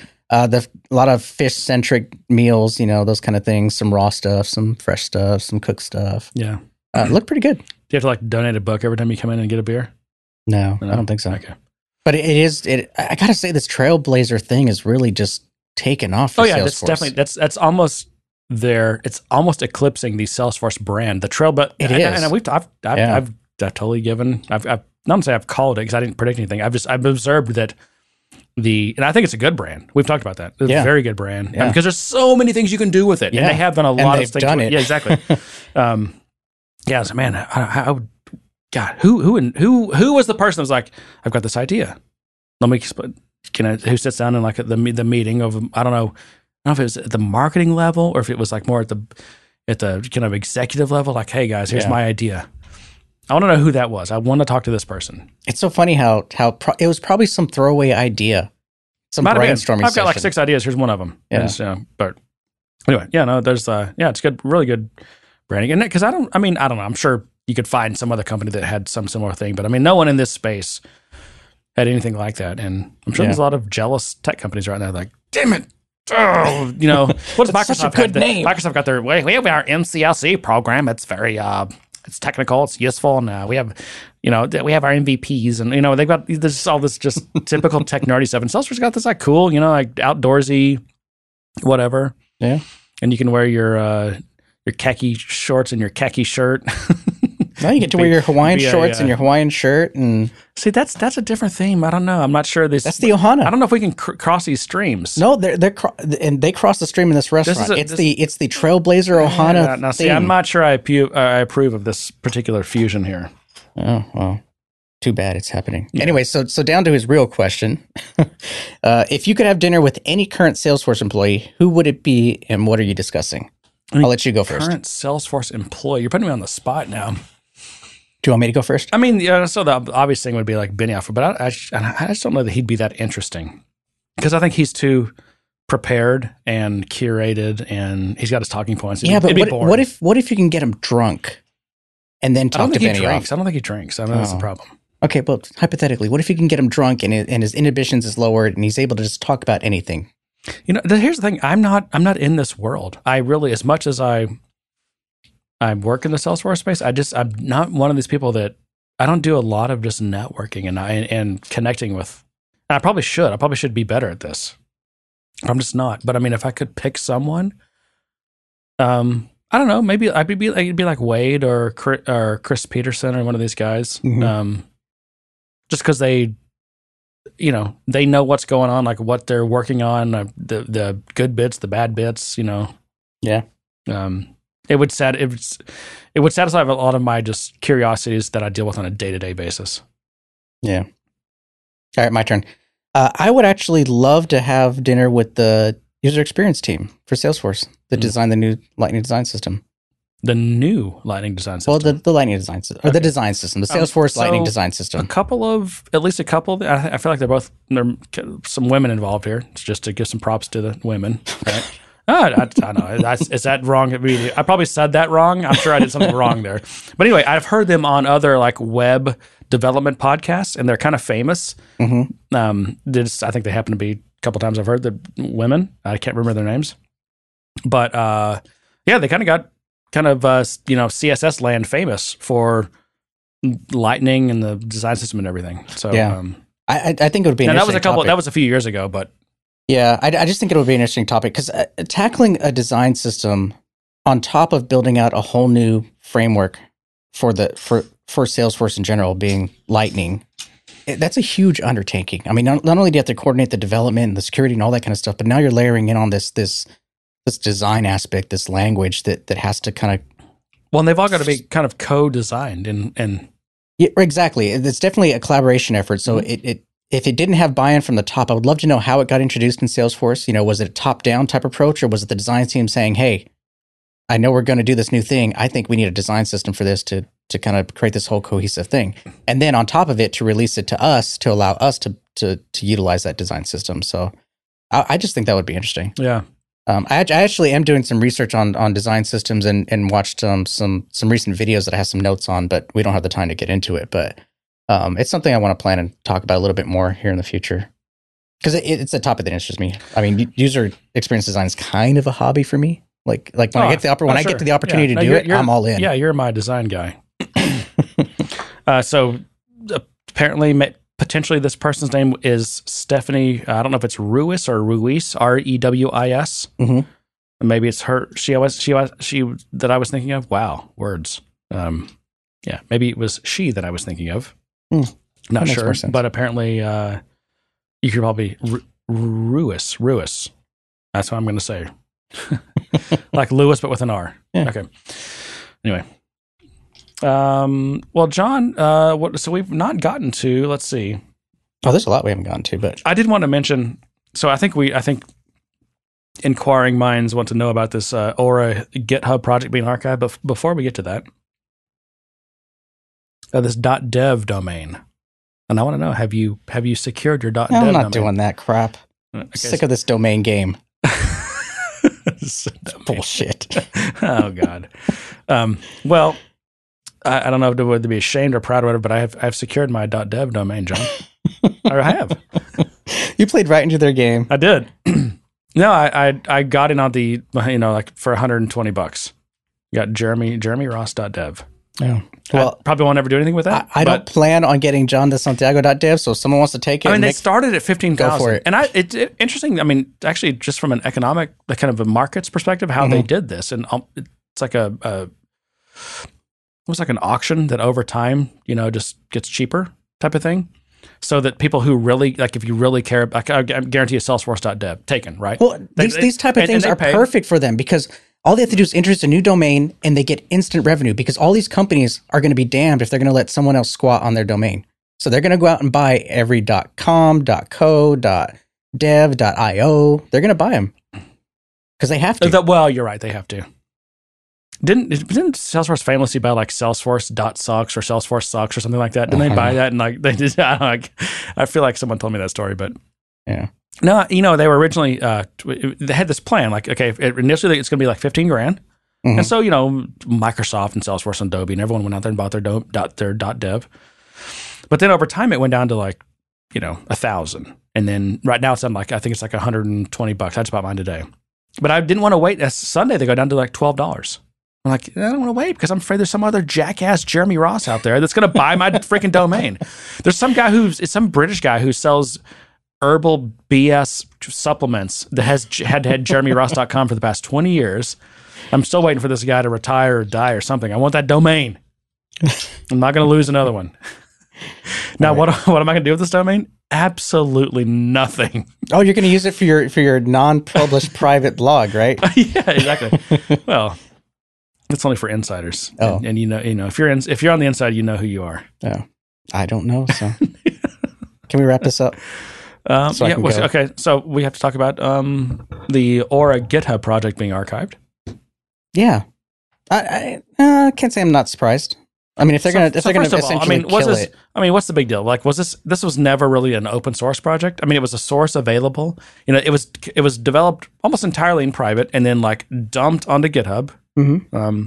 So this is not like an Apache, type of project or whatever. I should say, not that companies haven't developed stuff in private and then like donated it to Apache. That happens too. So not that doesn't happen, but this wasn't an open source project. This was a private project that a company sponsored and paid for internally, and then they made the source available on GitHub. Right.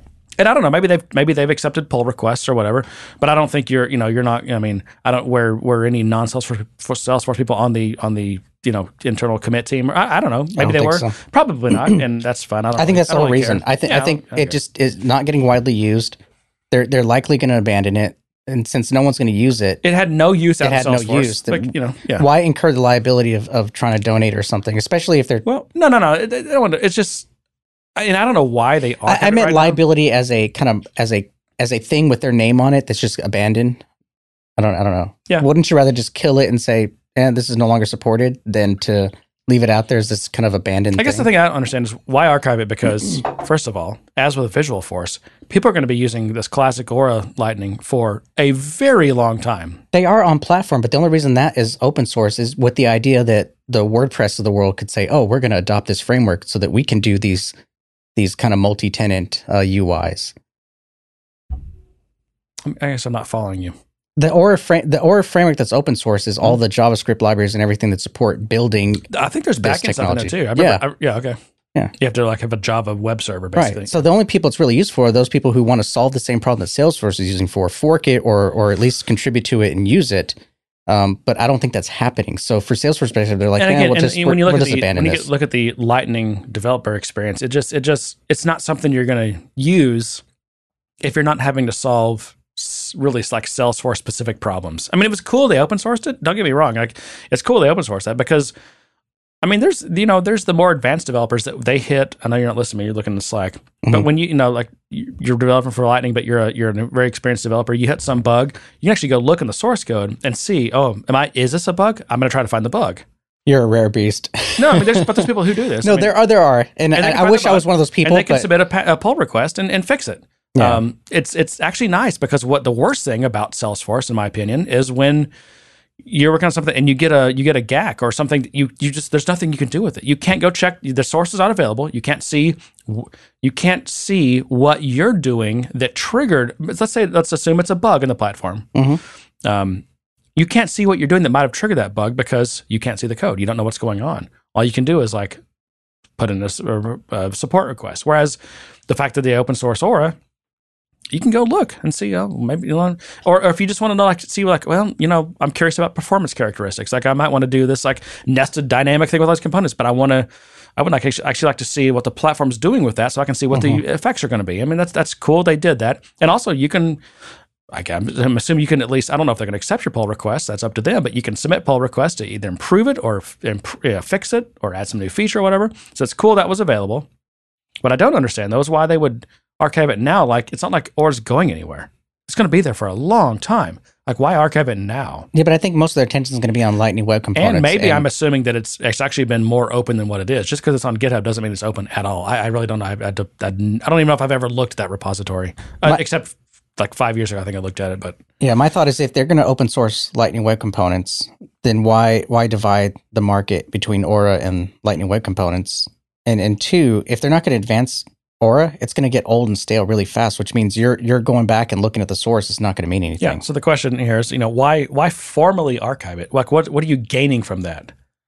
Why not just let it sit there? I mean, and I think so. They don't have a story of a dead product. Yeah. Yes. You don't want the appearance of abandonware. Right. And what happens is people are going to continue to submit pull requests to log issues, and maybe Salesforce doesn't want to deal with that right now. They're going to start pulling their Aura people and putting them on LWC. Mm-hmm. And they're not going to have as many people responding to pull requests and issues. That's just not where they're going to put their efforts right now. If you want the latest and greatest, you need to start moving to Lightning. Yeah. And this is the reality. This is, again, we talk about the advantages and disadvantages. This is really SaaS that you're done playing in someone else's sandbox. Salesforce has decided that, this is the new latest thing. And if you really want to be on that, if you really want to play that game, the truth is you do have to keep spending money. You do have to keep investing. And I don't think that's unfair. I'm just saying that's the truth, regardless of what you hear from other places. Right. Yeah. It's not bad. I agree with that. It's not bad. It's fair. Yeah. I mean, you want improvements, you want better stuff, you got to invest too, because no one's going to take care of your customizations, your code, my code, except for you. That's why it's my code. And it's a code rot is a thing. I mean, this code, it does rot. It goes bad. You've got to keep investing in it, or you need to kill it. Yeah. And that's what Salesforce did with Aura. It's a project on GitHub. They killed it. Yeah, I'm kind of on board with that. I can't. I mean, kind of. I mean, I don't know. I'm sure I'm super on board. I mean, how many? There are fair to say billions of dollars of third party and not Salesforce. I mean, other Salesforce customers, billions of dollars investment in Lightning development, Aura development. Yeah, and now Salesforce is officially putting the stake in the ground, saying this is dead. This is dead. Move on. Yep. Yeah, I agree. And it's I understand it. And it's a reality. I'm just here to be honest and say it's a reality. It's not necessarily unfair. You've gotten what you've paid for with Salesforce, but if you're going to keep paying for Salesforce, and if you want to be a software company, like almost all companies nowadays have to be software companies, you've got to keep investing. Yeah. I'm the one who's going to be honest with you about that. Well, what's the alternative to stick with your old system like we have with traditional on-prem, where you're on version 2 while the rest of the world is on version 20? You know what? I know it sounds like a Luddite, but there's something to be said for that. If you're happy, if it just, you want the thing to do what it does for the next 3 years. I mean, there's already more and more studies coming out to show that the subscription model is costing companies a lot more money than the old. Well, I can tell you model. the subscription model is costing me a lot personally too. So much software I have is moving to a subscription model. I stopped using Snagit because they went to a subscription model, and their stupid YouTube video commercials are annoying the hell out of me. It would have, the thought of paying $500 for Photoshop or Microsoft Office was a huge deal. But now, I mean, I feel like I pay them more money now with a subscription because it's essentially forced upgrades. Like before, I mean, I'd go like 2 or 3 versions of Office without upgrading. But I think in the right context, like if that's your profession, that's your professional tool, I understand it. Like my IDE, I pay every year for the upgrades on the IDE. Right. I pay every year for the limited cloud plugin. But for those casual users, we don't have an option. We don't have an option to say, I just need Photoshop to do this tweak here and there. We don't have that option anymore. Yeah, and I'm not here to, right now, this conversation we're having, it's not about whether these things are worth it or not. It's whether you have the choice or not. And the truth is, on the subscription model, you don't have the choice. You are always going to be on that train, and you kind of get forced into upgrades, and you get forced into continued investment. And I'm not saying that's necessarily a bad thing, and you should expect that. If you didn't expect that, then you didn't know what you were doing, and if your CIO made that decision, then he didn't know what he was doing, and you should have advised the business better, because that's pretty much all CIOs do nowadays is advise from a quasi-tech but mainly business aspect. A good CIO is looking at companies like Salesforce and Amazon and these things and understanding their business context and projecting that onto your business so you can understand where everything is going and make technology decisions. But they're really not technology decisions. They're business decisions. Right. Hey, deferred revenue, baby. Yeah, that's true. Man, this the little business I'm trying to help run nowadays, it's funny. We do, that's one of our biggest issues is understanding our deferred revenue. Because I really want to, because the thing is, it's really simple in a way.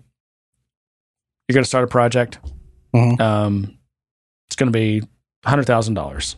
Okay, it's going to take you. Let's say it's going to take you 3 months to do it. The client pays you up front. Here, I'm just going to write you the check, $100,000. Okay. Well, first of all, congratulations. Now, can you go to the mall or go out and buy yourself I walked in this morning, or not this morning, this afternoon when I drove back in. This guy's got some McLaren parked in here in the garage. I was like, oh, that's cool. But you're gonna go buy your McLaren with that money? No, you can't. Wow. That is what some people call it unearned revenue, also called deferred revenue. You got the money. It's kind of like revenue. You get deposit the check. But it's unearned. You have to defer that revenue. You have to offset it with a liability. Right. And me being, I'm a business major, right? And I'm an accounting and legal nerd. Like I'm a closet lawyer and a closet accountant all wrapped in one disgusting ball. Don't box yourself like that. You're an all-purpose nerd. There's nothing you don't nerd about. So I want to like I'm like, no, we're doing like the proper double entry accounting and we're gonna offset all these revenues with our liability, so we know where we're at, and so we know that we're being responsible, because so many of these companies are not responsible with their with what should be deferred revenue. But yeah, it's all fun. I get to scratch a lot of my nerdy itches. Ooh, didn't sound nerdy good, itches, huh? Yeah. Do you wear your Six Sigma black belt while you're calculating stuff? I do, but got your gi? Is that what's called a gi with your black belt? Yeah. Yep. All right, John. I think we've all right. I want to done enough damage for today. I want to kill the show with one topic, and the only reason I'm bringing this topic up is because I want to read these signs. So Salesforce is still getting protests about their ICE contract. Oh yeah, Richard Socher went to give a speech. It was today or yesterday, and he got like there was like 10 nerds out with their posters. And so I just couldn't help but laugh at these posters. So one of them is Salesforce loves deportations, and the S's are $signs. No tech for ICE is another one. Richard, are you getting rich from deportation? That's a pretty direct It's just one. are you getting Richard? Here's a creative one. Sales forcing families apart. Yeah, you gotta like that one. This is super creative. These guys should go into business. Yeah. And my favorite one of all, the one I want to end on, sales fart. Sales fart. That's even worse. Someone I won't name was messaging me earlier and said, I actually said sales farce on a call today. Freudian slip, I guess. We kid because we love. Oh, yeah. That's true. All right, John. We need to do our back matter here. So we have this. We've been communicating live here. We have an interactive podcast, John. We do with our live Slack channel. So we have a Slack team, which is this amazing community that neither of us take credit for. I think they're just amazing. Amazing.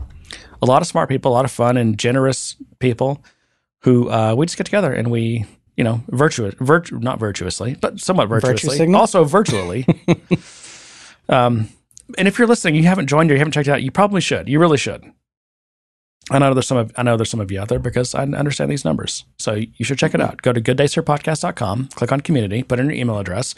John will add you. And then we delete the email address. We don't delete them, but I mean, we don't. No, we delete them. You delete them. Yeah. Yeah. And we don't, we literally, this is, what do you call this type of operation? It's not even nonprofit. It's anti-profit. It's negative profit. Right?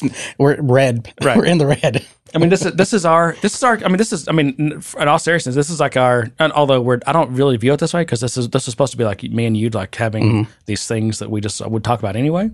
But this is our way. Like this, if I'm giving anything, this is it. This is what I'm giving. It's just this time I have. So yeah, we don't. Long way of saying we don't keep your email address. We don't sell it.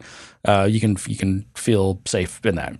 But yeah, check out the Slack. I mean, it's useful. A lot of times I don't, sometimes I'll go like a week without even because I'm so busy, but then I'll pop back in and I tend to have like this burst of like when I'm active. Yeah, me too. Or when I'm hot about something. Yeah.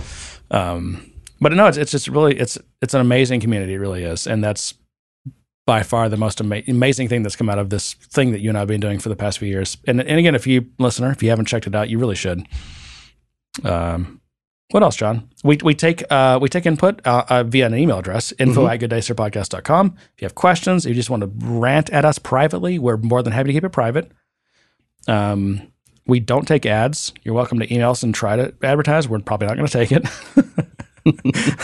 But we do take questions. We'll, if you want us to talk about them on the show, if you have a topic ideas, if you want to give us your name, if you want us to use your name, we will. But if you don't give us permission, we won't.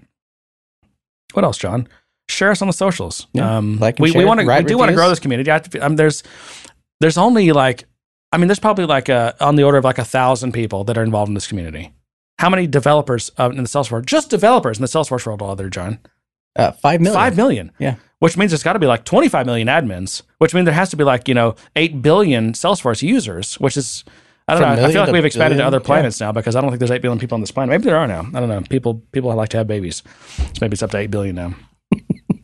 I like to have babies. But there's a lot of people who I think would enjoy this community and get something from this community if they just knew it existed. They don't know it exists.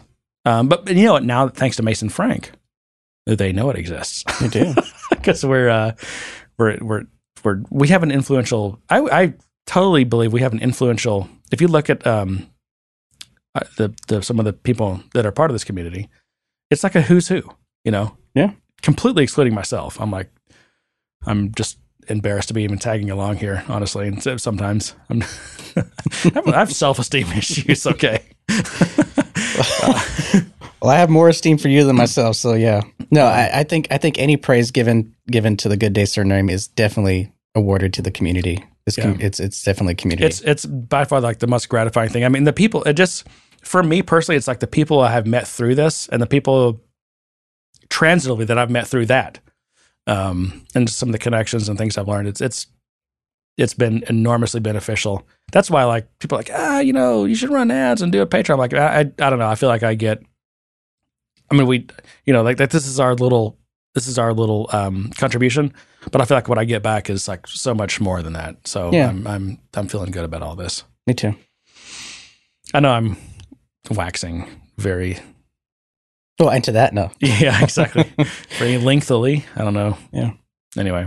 All right. Apologies. Oh, what else? What am I missing, John? No, you got us all. Except write a review if you can. Reviews are good. iTunes. The hearts, the stars. The hearts, all the you likes. Overcast users. This is going to be a thing. We need the Overcast users to go in and hit the star. I should be doing that too, right? You should. Okay. Oh, yeah. Every Yeah. show. Like, Yeah. I think if you star and unstar over and over, maybe that helps too. Probably not. I like it. I don't. I like it. No, I don't. I can't quit you. No. All right, John. Well, and to that, I say good day, sir. You get nothing. You lose. Good day, sir.